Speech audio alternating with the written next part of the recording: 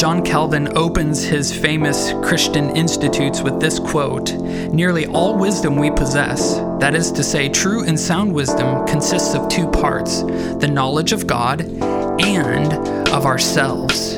Does the Bible have much to say about who we are as humans? This is Consider It, where we're considering questions regarding life, theology, and the church. Consider It is a ministry of Redemption Bible Church here in New Braunfels, Texas. Do you have questions regarding life, theology, or the church? If so, text the word redemption and your question to 474747 and we'll consider your questions. To learn more about our church and everything we're doing here, visit redemption.bible. I'm Aaron Orozco. And I'm Blair Cushman. Let's consider it. Hey guys, thanks for joining us today on Consider It. As always, let's just start with the question that was submitted. It's a long one, and I think this one was submitted maybe a couple months ago. And so again, we just want to encourage you all to be submitting questions. We are getting through them as fast as we can. Giving all the circumstances, but we want to hear the questions and we are doing our best to answer them. So please keep on submitting those questions, right? That's right. Right. So let's get into it. It says, Western Christianity seems to harshly present mankind in a negative light, sort of an I am a worm mentality. And yet, that is not the story of the Bible. Since Genesis, God has been trying to establish a partnership of sorts with humanity, ultimately culminating in Revelation through the work of Christ. How did we get here? Is this worm's view of humanity distorted, or is it biblically accurate? It's a long one. There's a lot there. There is a lot there. And I think maybe if you can't, your auditory memory is not picture perfect. Really, like the theme of this question is the theology of man. That's or like you said earlier, like biblical anthropology.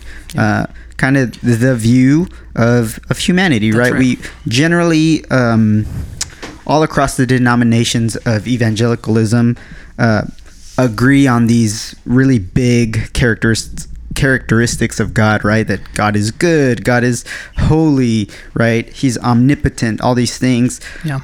So then, we ask the question, well, what about humanity? What about mankind? Yeah. What does the Bible have to say about humanity? That's really what the crux of the question is. Right. I like it because it's well thought out.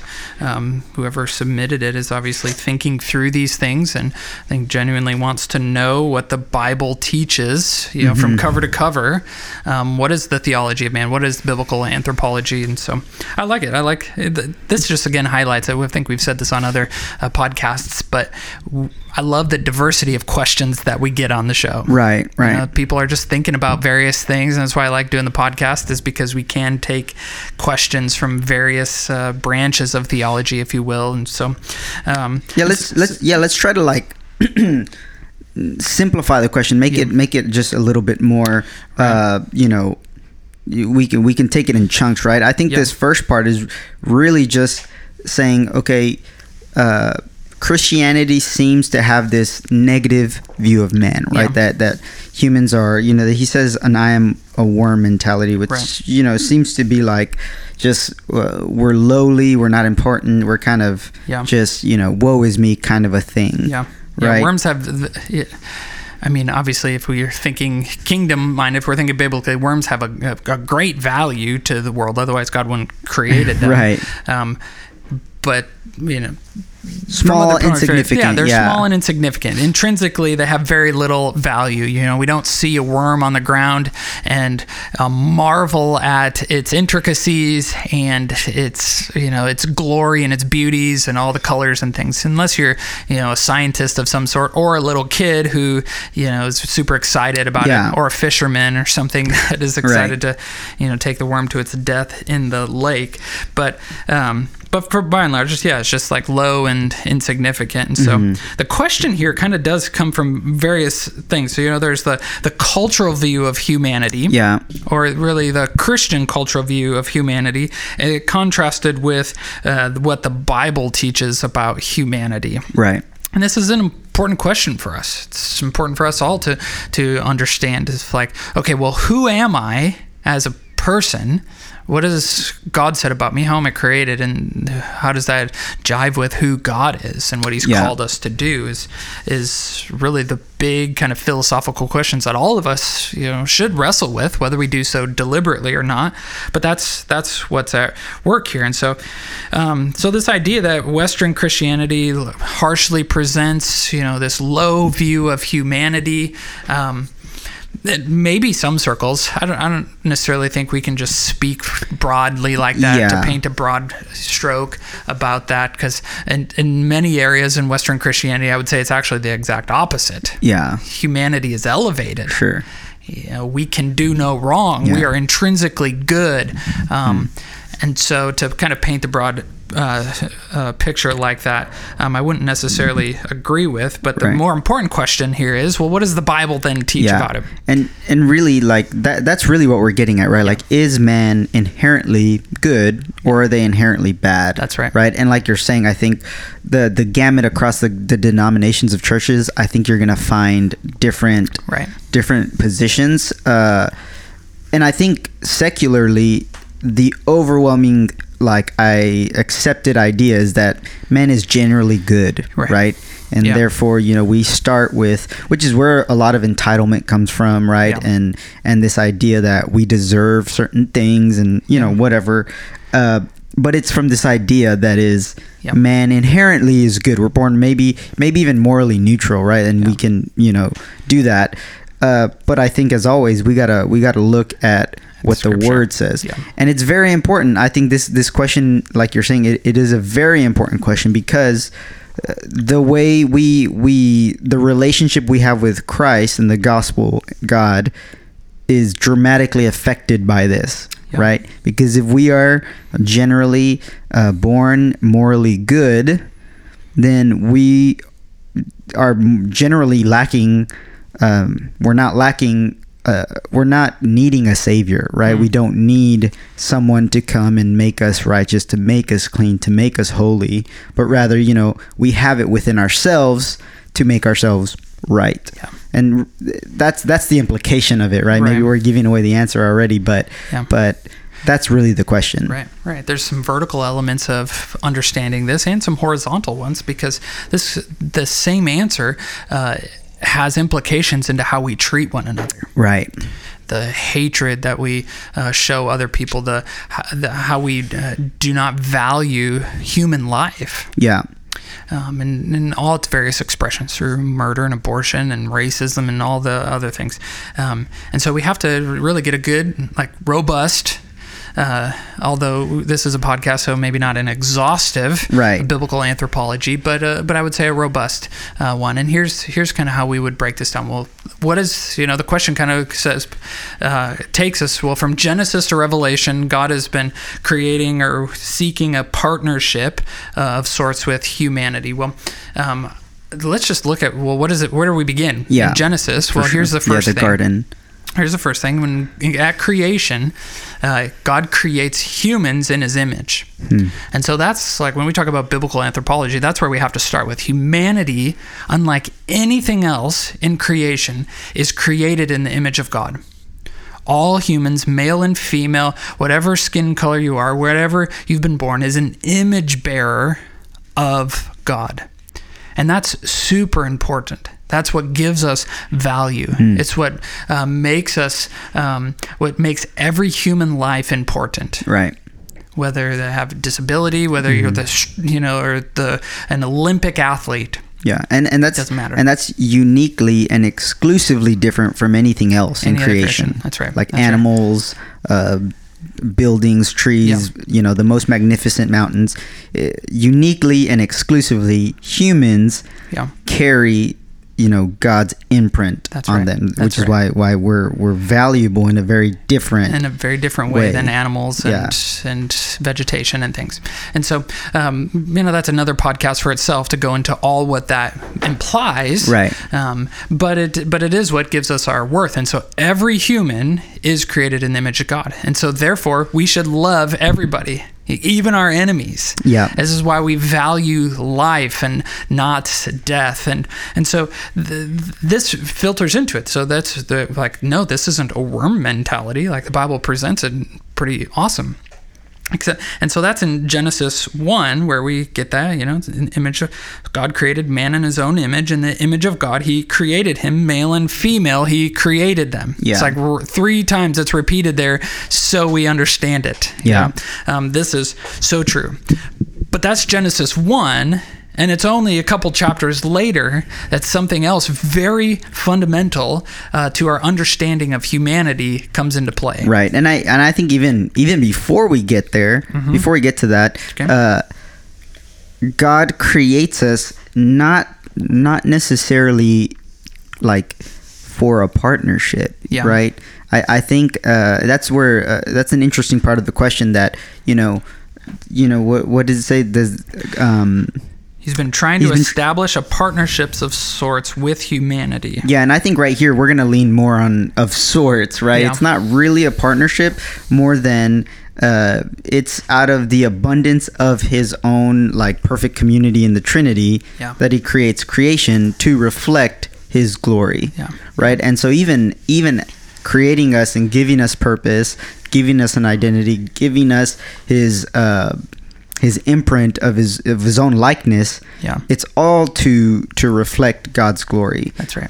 There's no implication there that we have like status of or the glory or the authority that he has, right? He makes us dependent on him, even from the beginning. That's right. That's well said. I would say that, it's not so much of a partnership that we've been created for, but for a purpose. Right. And that's to glorify him. And so does God work with us? Yeah. Are we responsible for our actions and our thoughts and our decisions? Well, yeah, we are. But not necessarily in an equal way in which the word partnership would mean. And so whatever that's getting at here. So we've been created in the image of God to serve him and to worship him. That's really what it boils down to. And that's our purpose as humans and why we live on this earth is to worship and serve the Creator with the various gifts and talents and abilities that God has again given us for his glory and our good and the good of humanity around us. And that's really what it means to be made in his image. And so whatever your job is, whatever skills God has given you, he's done that so you would work for him, so that you would walk with him, that you would worship him in a way that honors and glorifies him and in the various neighborhoods that you live, the job that you live, the church that you attend, the city that you live in, all that is for his glory. And so that's why he's created us. And so then, but something happens, we were getting at something happens in Genesis 3 that is very fundamental. Yeah. Because that image has been distorted. Right. It's like a nice white shirt that has a coffee stain that you really can't get out. Right. No amount of that you can try to clean it up with all the shout wipes you want, and yet it's not going to fix it. Right. And that's really like where the next big thing in the history of mankind happens, right? It's the introduction, it's the fall of man, we call it, right? That's the fall of man, when sin enters the world. And then now sin has tainted humanity, right? Yeah. And I think that's where really this question picks up at, right? Because now in a lot of like we say humans are now depraved, right? And I guess in a cynical way we take that, I think you can take that to say that humanity has no ability to do good, to be good. And in a cynical way of looking at it, I can see how that can be discouraging, but the truth is that is where we're at, right? That's the state that we are in. Because of sin now, we're helpless. But to only sin, to do good, we can't do it, right? To be good, that's not our propensity. Our propensity is to indulge ourselves and to sin, really. That's right. And so ever since the beginning, yes, we are created in the image of God, but there's a sin problem. Right. That every human being born to this world has. Yeah. And right away from Genesis 3, and Adam and Eve then begin to have offspring, and then murder starts happening. Brothers kill each other, and so much so that even in those early days, it gets so bad that right before the flood, you see this in Genesis 6. Like this is horrible sounding, but it says this Genesis 6 verse 5: the Lord saw that the wickedness of man was great in the earth, and that every intention of the thoughts of his heart was only evil continually. Whoa. Yeah. That is what we call totally depraved. Yeah, that's a really big indictment on humanity, right? That's right. From the beginning. From the very beginning. This is Genesis. And so, like the question kind of leads us to, well, we got to take what does the rest of Scripture teach? Yeah. Is that an isolated verse, or is that what the rest of Scripture would continue to follow up on? And I think actually that's what we will find then is not this, not necessarily the lowly, insignificant worm view of it, but a radically depraved humanity is really the picture that the Bible paints. And so you have this here from Genesis, but then you get to the Psalms, and like Psalm 14, where there's no one good. Nobody seeks after God. Psalm 51, the classic passage that David writes, the classic psalm that David writes after his sin with Bathsheba, after he commits adultery, and his lament and his repentance before the Lord. And he's crying out to God for mercy. He says, I know my transgressions. My sin is ever before me. Verse 5, behold, I was brought forth in iniquity. In sin did my mother conceive me. From the very get-go, they're just like, we're totally depraved. We're radically depraved, even from birth. And so you get from Genesis, the law, then you have here the Psalms. Well, what about the prophets? What do we see in the prophets? Well, what about Jeremiah 17? Some are familiar with this. You have this contrast between the blessed man who trusts the Lord, and then Jeremiah 17:9 says this: the heart is deceitful above all things and desperately sick. Who can understand it? Yeah. And that's like, wow. Those are some pretty harsh words there. Yeah, and I mean, in Matthew, Jesus kind of reiterates that when he's talking about in chapter 15 what defiles a person. Yeah. And he says, from out of the heart come evil thoughts, murder, adultery, sexual immorality, theft, false witness, slander. And this is what defiles a person. That's right. Right? So again, it's this indictment that the human condition is fallen, and our hearts they desire sin. They want to sin, right? Yeah. And so I think coming back to the question of this I am a worm mentality, I think it's not necessarily that the Bible depicts like humans as these lowly, insignificant people or species rather, but it's really actually that humans, we're like born corrupt. Yeah. Like we're already born offensive and sinful to a holy God. Yeah. Right? So it's not it's a seriousness of understanding that humankind compared to the holiness of God, it's offensive, it's wicked to him, right? Yeah. We're born tainted. Right? Which leaves us in a certain like status with God's justice and his wrath and his righteousness. Right. We are completely sinful and God is completely holy, and so that just fundamentally puts us at odds. Right. Yeah.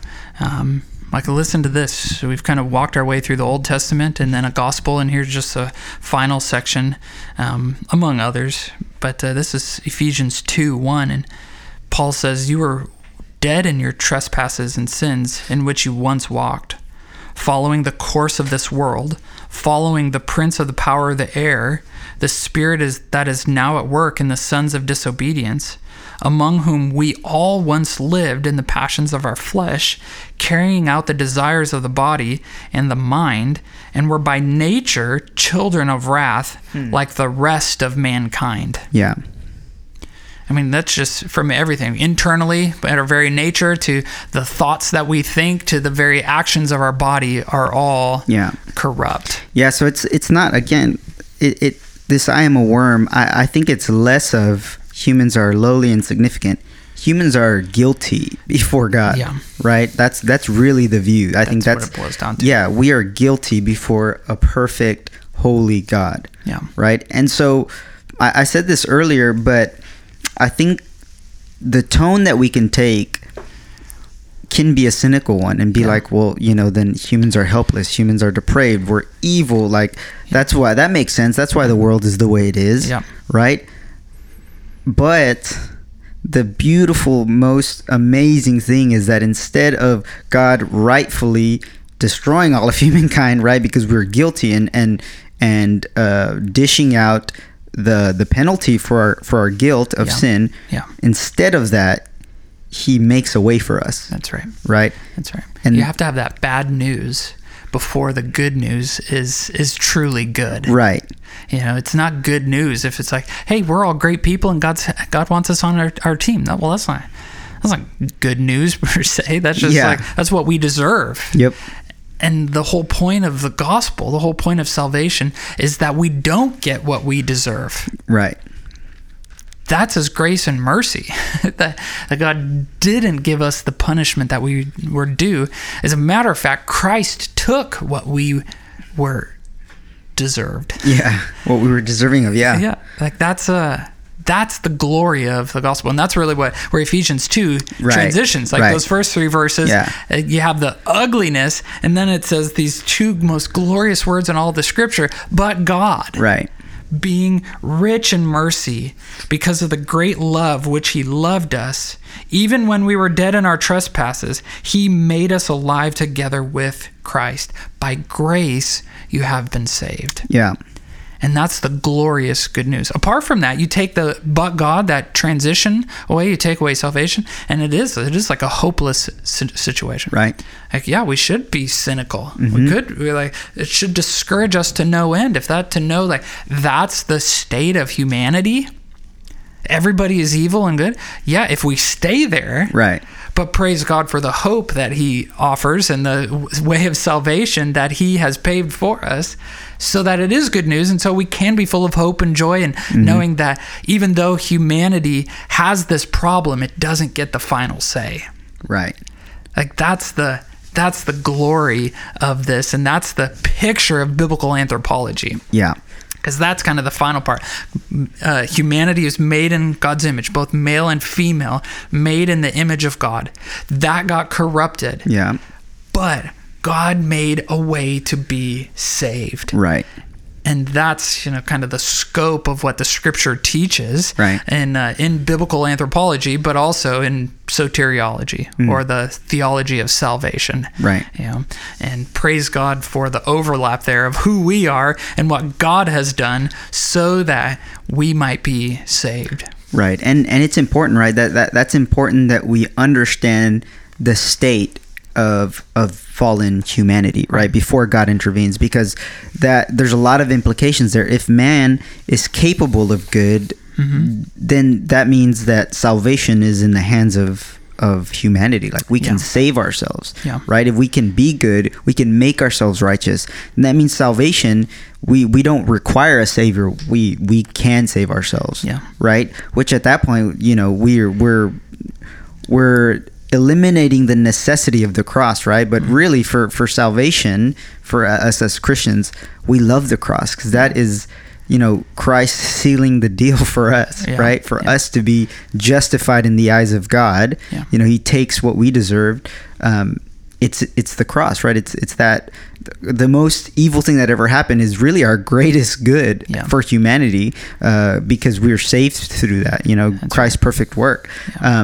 But it starts with our helpless estate, right? Where we are, we're born morally not good, and we are guilty before God because of our sin when sin entered the world.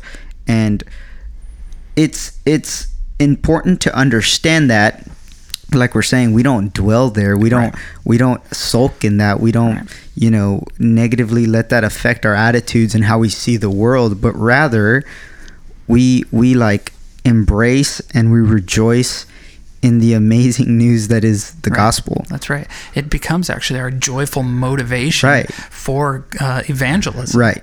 Because we understand what is going around. We understand we live in a broken world, because it's not just humanity that was also corrupted by sin and that original fall. Just read Romans 8 this afternoon, and you'll find the section that even creation is groaning and feeling the effects of sinfulness and longs for the day when things will be restored. Right. And so that, with that understanding of what the problem is, that gives us both hope and joy to live in our life today, to know that my sin and who I am and my struggles don't get the final say, but Christ does.